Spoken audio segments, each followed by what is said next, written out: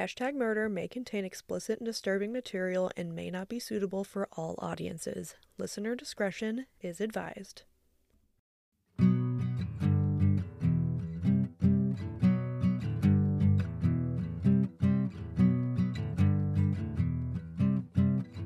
Hello, and welcome to #murder. I forgot my woo. Woo! Woo! I'm Scar. And I'm Alex. And we're millennials who love murder. In spooky season. And it's still spooky season. It is we still got, spooky season. We got one episode left in spooky season. We also love feeling... Well, we don't love this, but I felt extremely old this past week.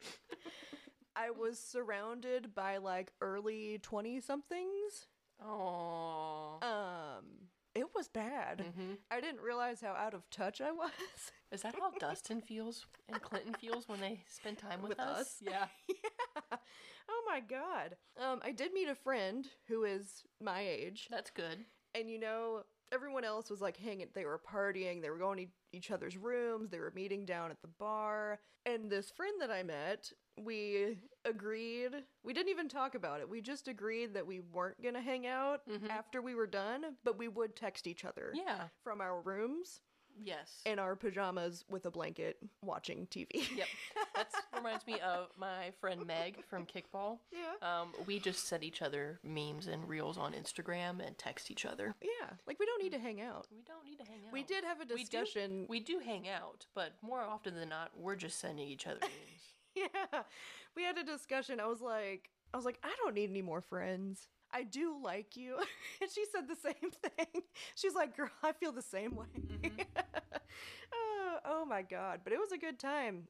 Learned a lot, and it was exhausting, but it was a good time. There we go. Just felt super out of touch. Yeah. Super old. We're in the land of boxes right now, because me and Kendra are in the middle of packing and moving. Yeah, there's boxes everywhere. I feel like you don't realize how much stuff you have until you have to pack it up. Yeah. And then you're like, how did this happen? And then half my shit is still not packed up. I feel like I'm surrounded by fucking boxes. Stuff on stuff on stuff. Oh my god. Well, here's our next spooky installment, and we're gonna get a tale from Alex. We're going to Texas. And Arkansas at the same time. Oh my. So we're going to discuss the Phantom of Texarkana. I have been to Texarkana. Have you really? I have. That's really fucking cool. Drove through, I think we stopped to get either lunch or dinner there, but it was on Kylie and Lauren and I's Westworld tour. Oh, yeah. Yeah. We drove through that. But this is exciting. I don't know. Well, I can't say I don't know anything about it because, well, okay. She's probably heard about it and doesn't remember. I didn't know anything about it, and then I watched the movie. Oh, the movie's really good. Which we'll discuss that at the end. Yep. Yeah. If you want Scarlett to learn about something, just tell her to watch a movie. Yeah, that's how I can get information. Not just watch the movie with subtitles, because if the subtitles aren't on, you can't hear it. No. We have to read our TV. We do. Oh my god. Okay, let's do it. Okay, so over a 10-week period in Texarkana, which is a town that shares a border with, you guessed it, Texas and Arkansas, and nearby Louisiana, there were a series of 4 unsolved murders and attacks. Wow. Over the 2.5-month span from February 22nd, 1946 to May 3rd, 1946, someone attacked 8 people, killing 5 of them. Damn. Yep. The Phantom targeted male-female couples, and the first 3 attacks occurred at the well-known Lovers Lanes. They were lovers. They were lovers. And the 4th attack happened at a farmhouse in the middle of nowhere, and were later coined the Texarkana Moonlight Murders. Wow. That is spooky. So this Phantom has never been found or identified to this day, and the cases are unsolved. Which I fucking hate. I hate that so much. The authorities did have a suspect that stood out more than the rest, but they never had enough evidence to press charges and get a conviction. Well, maybe they should have tried a little bit harder. Yeah, maybe. Get in there. George W., he would have made it happen. My name's George W., and I'm going to make sure that these Texarkana, is that where we're at? Phantom murders are solved. It wasn't me. It wasn't me. I didn't do 9/11. It wasn't me. Okay. So, Texarkana was known for being a perfect little suburbia town. It's great for growing and raising a family and just living a quiet life. The picket fence. White picket fence and Stepford wives and all that good shit.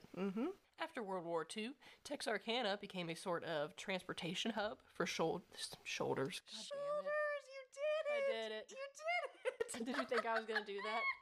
I did see that word in there, and it was like, shoulders. Because I'm an American happens. shoulder. Well, for Soldiers. the soldiers returning from deployments, and crime started to skyrocket when this happened, especially on nights and weekends. Well, that's whenever you raise hell. It's the devil's hour. Nothing good happens on nights and weekends. Can't break the laws when you're drinking the claw. There are no laws if you're drinking the claw. So, the community just ignored this.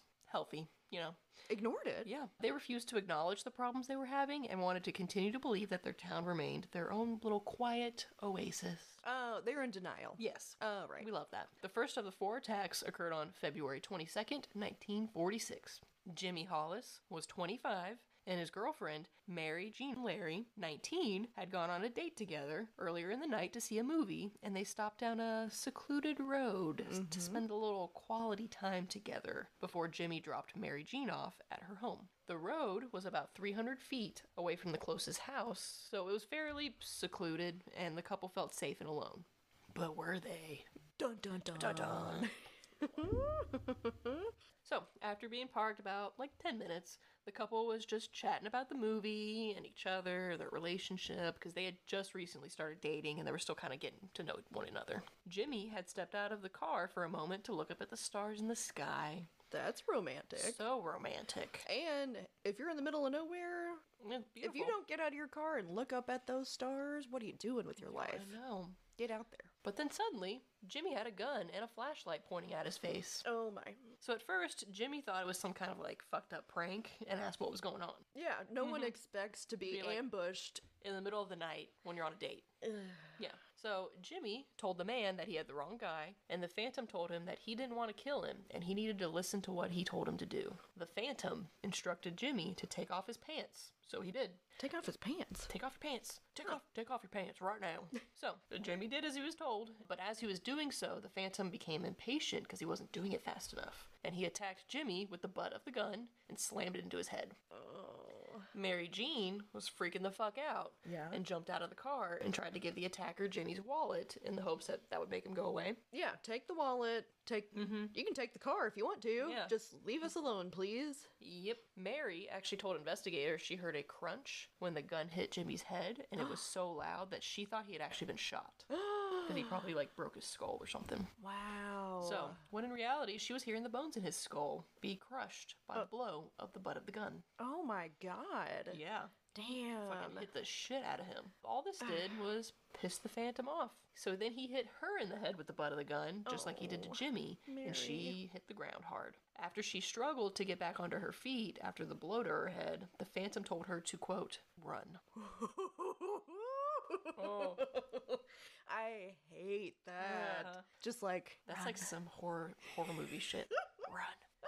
So, Mary takes the fuck off. Yeah. She was hoping that she could run into a home and call for help before the Phantom caught up with her. Mary came upon an older model car and banged on the hood until she realized no one was inside. Oh. Because it was the attacker's vehicle. Oh no. Yep. Oh no. So after a few minutes, Mary heard quick footsteps behind her and knew the attacker had changed her mind, or his mind, about letting her go. Running footsteps behind you. Oh, that is so unnerving. I can't. So when he caught up with her, he asked her why she ran, and she told him she was only following the instructions he gave her. He told her to run. This man's unhinged, so this pissed him off. So he struck her in the head again, and she hit the ground hard. Oh, God. And her already, wounded head wound started bleeding even more. Oh. So now this is a trigger warning for some sexual assault. Oh. So if you cannot listen to that, skip about a minute. Okay. Yeah. So, the Phantom then sexually assaulted Mary with a metal object, probably the gun, Oh my. which points towards the killer having a sexual sadism disorder. Yeah, I'll say. Yeah. He didn't give a shit about Jim's wallet or letting Mary go. He wanted to beat and torture the couple because that's the only way he can accomplish sexual satisfaction. Ugh. Yep. Trigger warning over. Oh god. So, terrible. once the man was finished torturing Mary, he took off as quickly as he showed up to torment the couple. Mary quickly seized her opportunity and ran to the closest house she could find to call for help. Eventually, someone did answer, and the police were called, and an ambulance was dispatched to find Jimmy. Jimmy was barely hanging on to life when EMTs arrived, and he quickly slipped into a coma after reaching the hospital. Oh, Jimmy. Authorities didn't waste any time and started to interview Mary Jean, who described the attacker as a black man about 6 feet tall that was wearing a white burlap mask with eye holes cut into it. That's terrifying. Yep, nightmares.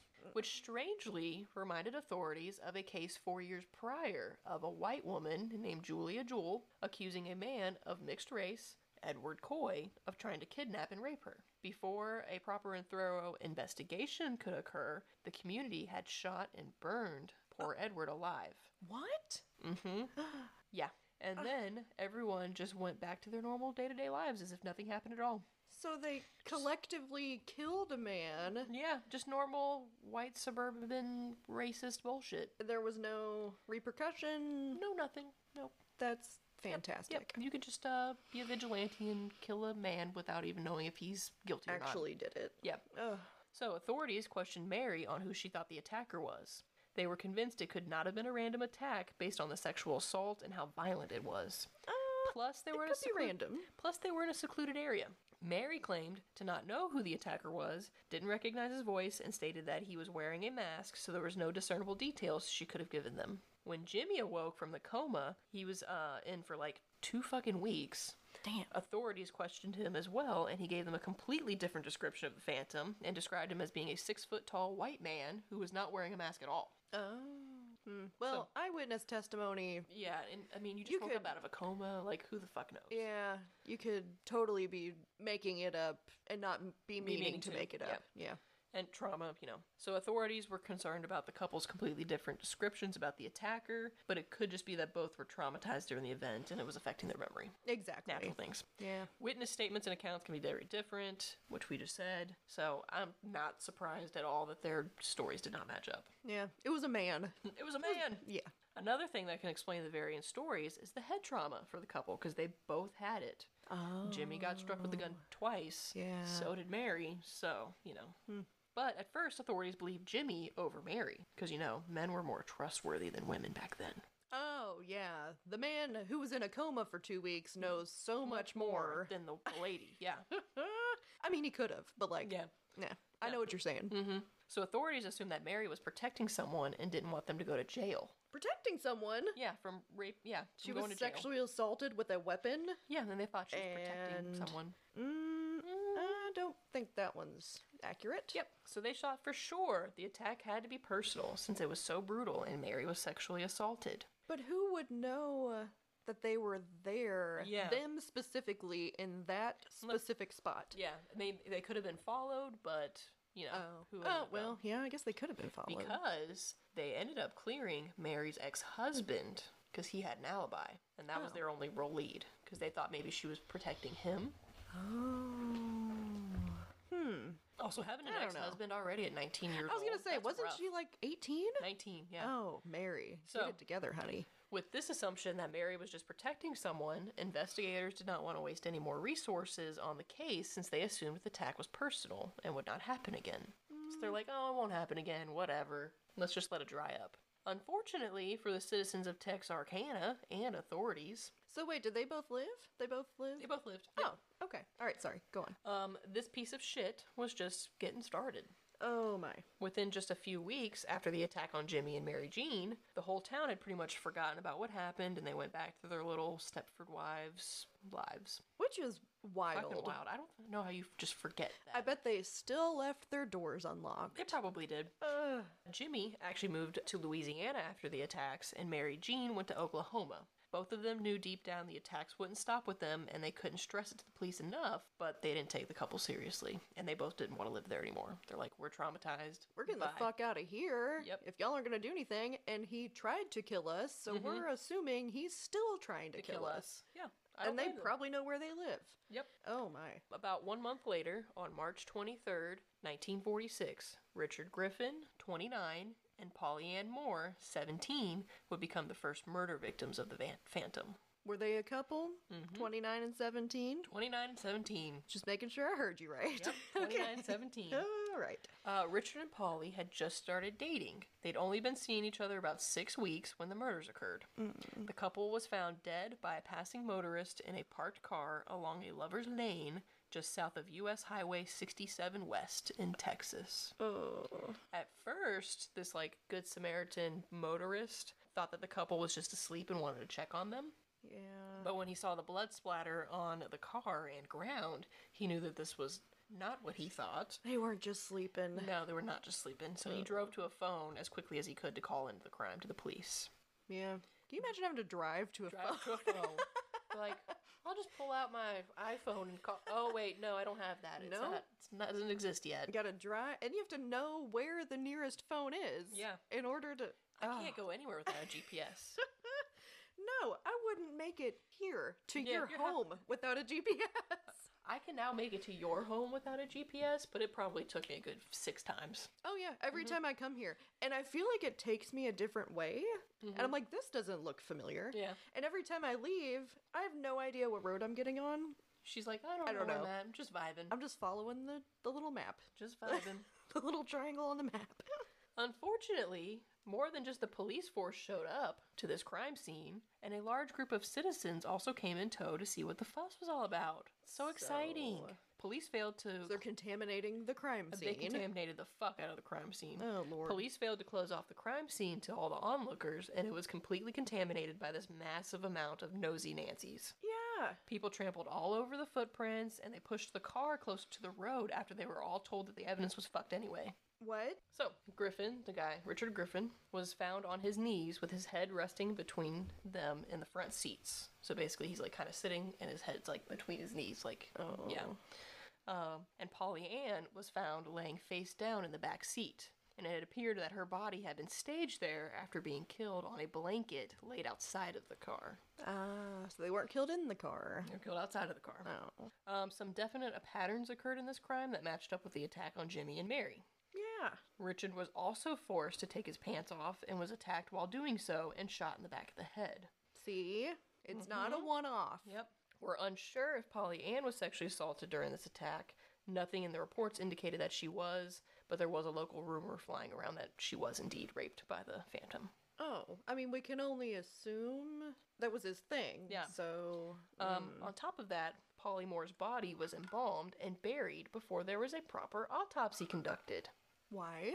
Stupid. I don't know. It's a great question. What? Yeah. Just bury the girl. Bury the Just girl, it's bury her. fine. It's whatever. We don't need even know. evidence. No. Griffin had been shot twice, along with a blow to the back of the head, and placed back inside of the car, while Polly was only shot in the back of the head. Congealed blood on the ground outside of the vehicle pointed towards the couple being killed outside of the car and then moved back in. So I think he was either trying to clean up the scene a little bit or prolong the discovery of the bodies. I was just about to say. I think it's probably prolonging the discovery of the bodies. Yeah, so they weren't just laying outside. Yeah. Yeah. Wait, how many days had passed since they had been murdered? Or could they even tell how many days it had been? It'd only been a couple days. Oh, okay. So it was also rumored that there was a conspiracy happening within the police department, and authorities were accused of withholding information from the public to prevent further panic, and that they knew a lot more than they were letting on. They were withholding. Yep. That's what I thought that was a football term.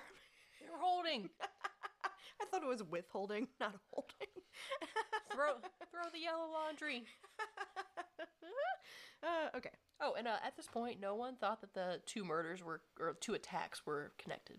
The police didn't, or the citizens didn't? Or Both. neither? Both. So almost 2 exact crime scenes. No. Nah. They're not. No. No, they're not the same. Don't be silly.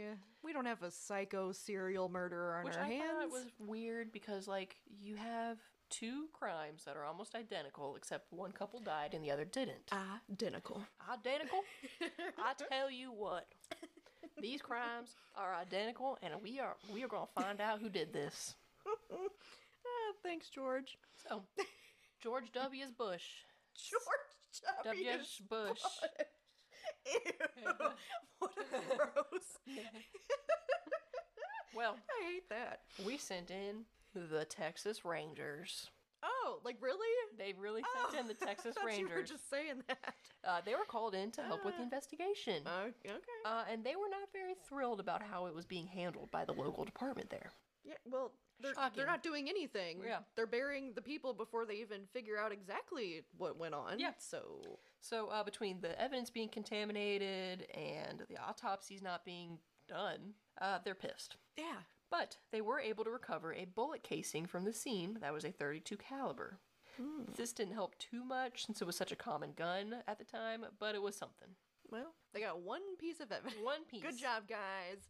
Your one piece of evidence. Within a few days, both the Texas Rangers and the local department hauled in almost 60 people for questioning in the crimes. Oh. But this led to zilch. Nothing. Yep, not shit. After reading about the second attack in the newspaper, Mary Jean, who we know survived the first attack, actually traveled back to Texarkana to tell the police she thought it was the same person who attacked her. But they didn't believe her. So sweet of them. Yeah. Less than a month later, we would have our second double murder. Oh my god. Do you think... I know we don't know who this is. Do you think it was just one person? Yeah, I think so. Oh, okay. Because they're killing two people. Or they're controlling two people. On Sunday, April 14th at 1:30 in the morning, 17-year-old Paul Martin picked up 15-year-old Betty Jo Booker. Betty Jo Booker. And she's the youngest victim at 15. She was at a musical performance at the VFW club. Oh, that's sweet. Yep. She was in the band. Yep, on West 4th and Oak Street in Texarkana. Betty Jo played the saxophone. Get out I of thought that was here. cute. Paul was one of her childhood BFFs, and they were going to spend some time together before Paul dropped her off at a sleepover with some other friends from school. I think that he had a crush on her. Yeah. So after Paul picked up Betty, they headed up to Spring Lake Park for a little alone time and privacy. Spring Lake Park was very popular at the time among teenagers and was another well-known lover's lane. Yep. Less evidence is known about this one as far as the timeline of events go, but it does appear that the killer abducted the two teenagers in his own vehicle, then drove them a few miles from where they were to finish the attack. Oh, that's different. That's very different. Wonder what the point of that was. Growing in confidence. Oh. I'm going to kidnap them first and then Terrify I'm gonna... them. Yeah. And then kill them. Oh, I hate that. But the bodies would be discovered just 5 hours later. 5 hours? 5 hours. Oh. Paul Martin's body would be discovered by a family driving by, laying on his side at North Park Road, about 4 miles from where the teenagers had parked their car at Spring Lake Road. Or Spring Lake Park. Paul had been shot 4 times, once in the face through his nose, once in the back that went through his ribs, in his right hand, and from behind through the back of his hand. Wow. So he was clearly trying to He was struggling. get away. He was fighting. Or defend himself. Yeah, either way. Blood was found on the fence and the ground across the road from where Paul's body was discovered, which made investigators think that he was probably shot and then tried to crawl across the road to get help. Oh, God, what a hopeless feeling that must have been. Yep. At least this time, police did the bare minimum, and they blocked off the crime scene before it was completely destroyed. Oh, good. I know. Glad they finally did their job. Yep. Paul was able to be identified quickly, and he also had his date book / calendar on him at the time. His date book? I feel like Clinton would have a date book. He probably did. He probably did. I had a customer the other day that came in with a full zip agenda with notes, and I was like, are you from this time period? Are you a time traveler? How old are you? I know. But on that calendar, it just supposedly, it was written in that he was going to go meet up with Betty Jo. But Betty Jo hadn't been discovered yet, and her mother was starting to worry because she had not come home from the slumber party yet. Oh, she was going to be gone all night. She was going to be gone all night. She was going to a slumber party, not at her house. Oh, no. And apparently it was weird because Betty Jo always dropped her saxophone off at home before she went out for sleepovers. Yeah, it's kind of lame to take your saxophone to a sleepover. Oh. But he didn't do that. Oh. Or she didn't do that. Yeah. So Betty Jo's mother starts calling around looking for her daughter, and it didn't take too long for her to discover that Betty never even made it to the sleepover. Yeah, because she never dropped off her saxophone. Yep. Search parties commenced quickly, and since Betty Jo was popular and well-liked around school and in town, everyone piled in their cars and started looking for her. No. So just before noon, on April 14th, Betty Jo's body was discovered by a member of the search party that happened to be one of her classmates from school. Oh, can you imagine? I Oh, know. my. Betty Jo was found 3 miles from where the car was parked, and she had been shot twice, once through the head and another through the heart. She was fully clothed and had one hand positioned inside of her coat pocket. Oh. So was she further away? No, she was 3 miles away and the other guy was 4 miles away. Oh. Authorities still had not linked this murder with the previous 2 crimes. Of course they hadn't. No, What? they were getting a little closer. Stupid. Oh, they also didn't rope off the area that Betty Jo's body was discovered, So they roped off the boys' area, but not the girls. Yeah. Ugh, God. And a few things were different with this scene than the ones before. It seemed to police that the killer was getting more sloppy with cleaning up after himself, probably because he was growing his confidence and didn't think he was going to get caught. Yeah. Well, I mean, Because, I mean, they're not doing they anything. ain't doing shit. So. And the crimes are just getting more violent and gruesome. Yeah, and I bet the actual killer was in that original 60 that were Interviewed. questioned. Oh, yeah, absolutely. And if he didn't get caught then, why is he going to get caught now? Yeah, especially if they're asking stupid-ass questions and they have no idea what's going on. Oh, I hate it. So the investigators are still giving conflicting information to the press and the public. The local PD claimed that Betty Jo was not sexually assaulted, but the FBI and Texas Rangers said that she was. I'm going to believe the Rangers. I'm going to believe the Rangers as well. And the FBI. And the FBI, the Federal Bureau of Investigation. The federal booby inspectors. Remember those shirts? Yes. They were such a big deal. I bet you Dustin owned one. I guarantee he did. Meanwhile, the entire town is finally taking this threat seriously. And every store that sold like guns or weapons, knives, all that stuff, they sold out within 3 days. So people are freaking out. They're frantic. They got their defenses up. 6 people. They're Six, fine. 6 people are dead now? Not 6 people are 5 dead. people. 5 people. No, 4 people are dead. Oh, Jimmy and Jimmy and Mary. They're Mary good. Jean. Yeah, They're they're fine. good. 6 people attacked. Yep. 4 dead. Ugh. And we have 5 I would not be dead going total. to lovers' lanes in this town No. at odd hours. So everybody's just like waiting and like tense for the next attack to happen. Ugh. They wouldn't have to wait long though. 3 weeks after the third attack, on Friday, May 3rd, around 9 p.m., 37-year-old Virgil Starks was shot in the back of his head while sitting in a chair in his living room reading the newspaper. Oh, in his house. In his home. Oh. Virgil was shot through a double-plated glass window on the front porch. The killer had quietly snuck up onto the front porch, killed Virgil, and the shot killed him instantly. So he's getting real. This one, though, I'm not convinced that it's the same guy, just because the MO is so different.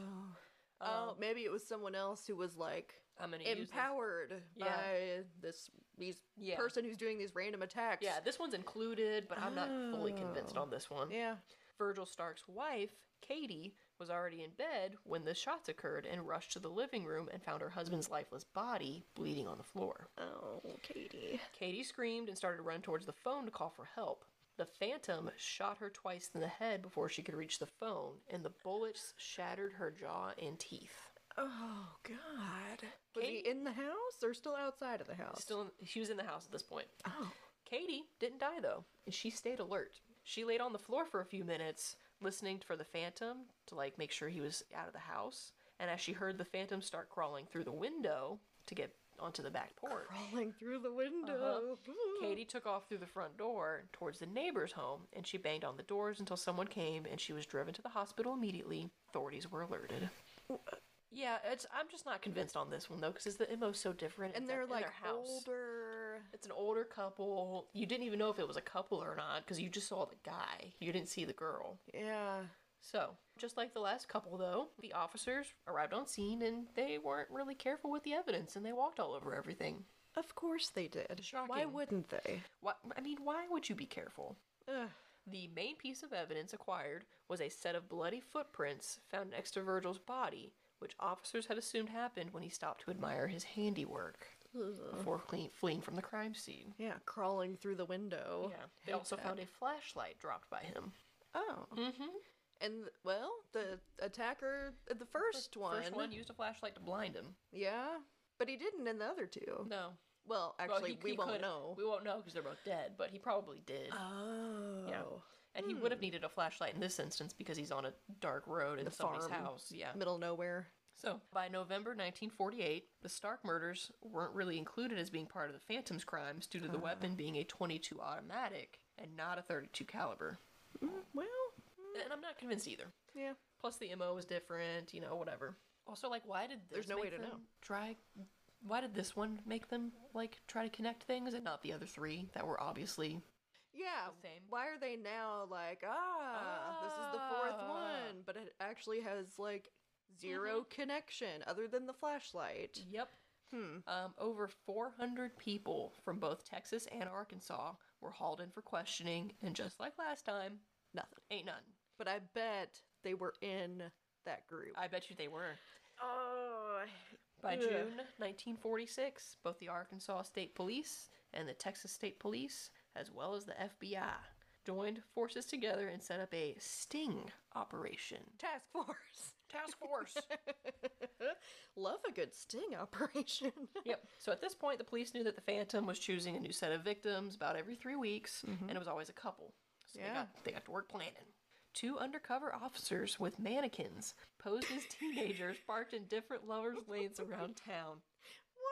What? Yes. That's my mannequin. I'm on a date with my mannequin right now. Did they give him a little plate of chili dogs? Yes. In the passenger seat of the car. Yep. That's really silly. The Phantom never struck on these. Because he's not stupid. Yeah. And the Starks would actually supposedly be his last 2 victims. I don't think that they were his victims. I think that was something else. Yeah. The main face of the investigation was a Texas Ranger by the name of Manuel Trazazas Gonzalez. Very Spanish name. Where did it say Gonzalez? A.K.A. the Lone Wolf. Oh, the Lone Wolf. The Lone Ranger Wolf. He held numerous press conferences about the crimes and was very comfortable talking to female reporters. And he was a ladies' man. And he spent a lot of free time with them. There was a lot of tension between him and the state police because he would present the findings and evidence in the press as his own ideas and findings, which was not the case. This Texas Ranger also recruited teenage boys to sit as bait for the Phantom and had officers hide in trees or bushes ready to come to the rescue if there was an attack. What the fuck, yeah. So, let's put this 15-year-old in mortal danger of being murdered by a random stranger. Yep. I mean, at least, I don't know, I feel like the mannequin idea was better than this. Because, how close are you gonna be? Yeah. How quickly can you make it to this kid if this murderer shows up? Yep. So, there were 2 main suspects in the case that were likely the killer. Oh. But nothing was ever proven. Tell me. The first was an 18-year-old named H.B. Tennyson, and he took his own life just 2 years after the murders in 1948. Curious. He even left a note confessing his responsibility in the Martin Booker and Starks murders, which were the last 2. Tennyson knew Betty Jo because they played in the school band together, but they weren't friends and didn't run in the same circle because she was popular and he was not. This one's quite possible. Maybe he was bullied for being less popular, or he held a grudge towards Mary Jo, had a crush on her or something. Yeah. Oh, real quick, because I watched this movie 3 weeks ago. I really don't remember a whole lot from it, other than that I loved it. There was one scene. Have you seen it? The 2014? Yeah. The scene where the 2 kids are in the junkyard. And then the killer comes up behind him and he has a trombone with knives. Yes. And then he starts playing the trombone and he stabs him with the knife that's taped to the end of this trombone. I thought that was pretty clever. I liked that. I think they did that as part of the saxophone thing. Try to tie it to it. Exactly. But supposedly one of H.B. Tennyson's friends came forward and gave Tennyson an alibi for one of the nights and claimed that they were playing cards together the night that Mary Jo and Paul were murdered.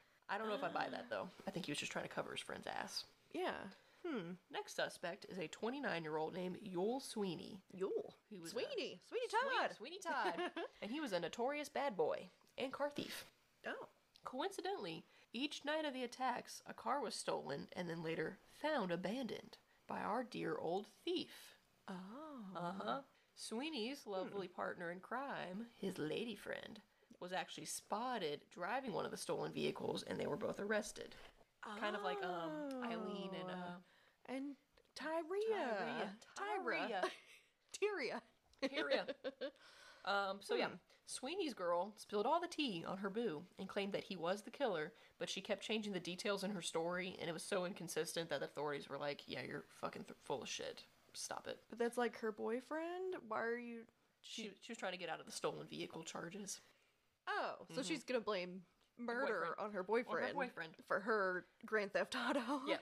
The only concrete evidence was that Sweeney's girlfriend was able to give was that she pointed officers in the direction of some of the personal items that belonged to Mary Jo and Paul that Sweeney had hidden. But since she was so wishy-washy with her facts, that wouldn't be able to testify. Like, nobody would believe her. Huh. But she did know where these things were. Yep. Sweeney would actually be charged with Grand Theft Auto and spend almost 50 years in prison before dying there in 1994. Oh. The year of our Lord. Me. Alex Lewis. Yep. A lot of people were also suspicious that Sweeney and his lady friend married a few days before they were officially arrested. Oh, So the that whole... they don't have to testify against each other. marital privilege Privilege or something. whatever. Yep. The Phantom has never been identified to this day. And is probably one of the most famous unsolved crimes in Texas. Wow. Oh, that's bonkers. Yep. And the town has fully embraced this history of the crimes. Of And course. every year around Halloween, they show the 1976 film, The Town That Dreaded Sundown, in a local park town. The film was very loosely based on the Texarkana Moonlight Murders. Yep. And the remake came out in 2014, which our dear Scarlett loves. I did. And I don't really like scary movies. I like a good twist. I love a good suspense movie. But this one was good, and it was like filmed very well. It had a few like well-known horror actors in it. I can't remember who they are off the top of my head. But I remember, I'm like, oh, I know that person. Yep. But it was good. I know. I recommend it. It's really good. It's a good Halloween movie. Yeah. I did not see the 1976 one. I'm sure it's very 1976. I was going to say, I'm sure it's not great. Oh, an update on the movies that Dustin and I have been watching. One moment. We have a lot because we haven't recorded in 2 weeks. Oh, I know. Sleepy Hollow. Ooh, it's a good one. With our boy, Johnny D. Love him. And then I watched The Ritual. I think that was on Netflix. Not great. Not a fan. Don't watch that one. And of course, Hannibal. Yes. Oh, the ending of that was so disturbing. Spoiler alert, he feeds a man's brain to himself, Yum. to the man, while he's still alive. Delicious. Oh, it was so shocking. And then we watched Smile. Have you seen that one? I don't think so. That was good. And it had a good twist, and it was still scary, but it did have a good twist. Okay. Not gonna spoil that one, because I think it's fairly new. But it's all about a creepy smile. And then, the next case that we're gonna talk about is called The Scream Murders. So I watched Scream. Because you have to. Wasn't a big fan. No? No. Not scary I enough? didn't. Yeah. It was too, like, I don't know, like stupid. It's a very teenage horror movie. Yeah. Not a big fan. And then, of course, Nightmare on Elm Street, Halloween, and Friday the 13th. Which I will say, I'd never seen any of them before. Yeah. Guess which one was my favorite out of those? Elm? Yeah. Yeah. The Nightmare on Elm Street was so good. That's where some of your namesake comes from. Oh. He's named after Michael Myers. Oh. My little baby. Wait, which one is he? Halloween? Halloween. Yeah. And then we watched The Fly, which was... The Fly was weird. That is really weird. That was weird, but I love Jeff Goldblum. Of course you do. Oh my god. Well, that was fun. Yeah. Thank you for that. Enjoy spooky season, my friends. Please do. And we have an Instagram. At #MurderPod. Spell the whole thing out. And if you like this, give us 5 stars. And if you don't like us, I don't give a shit. But we do need those 5-star reviews on Apple because we've got some stinkers in there that have Yeah, you little brought us down a shits. little bit, which is a little Don't annoying. give us 1 star and then don't tell us why. Well, one person did. Oh yeah, it's because you're an alcoholic. I'm not though. Oh no. Like if you would have met me in my early 20s. Then yes. Yeah. But anywho, Thanks for hanging out. thank you for hanging out. Love you. Bye. Go watch that movie. You'll love it. Don't get murdered by an axe murderer. Bye. Bye. Bye. Bye. Do you kill with axes? No. But it's very spooky season. That's true. Thank you for listening to #Murder. Episodes are written and edited by Alex Lewis and Scarlett Hibden. Our intro and outro music is written and played by Derek Branton. Our cover art is by the lovely Lauren Walker. And our name was created by the most wonderful, supportive, and super hot boyfriend, Dustin Branton. We hope you've enjoyed your time with us. And if you have any questions, comments, concerns, or ideas, you can reach us at #murderpod@gmail.com. That's HASHTAG murderpod@gmail.com. And don't forget to tell all of your friends about us. Thanks. Bye. Nightmare on a whipped break. Hello, sir. You being a good boy? He's so lovable. Was a Texas Ranger by the name of Manuel Trazazas. Well, hey, Newt. Yep. Okay. Oh my god. I know. People are fucking stupid. Yeah.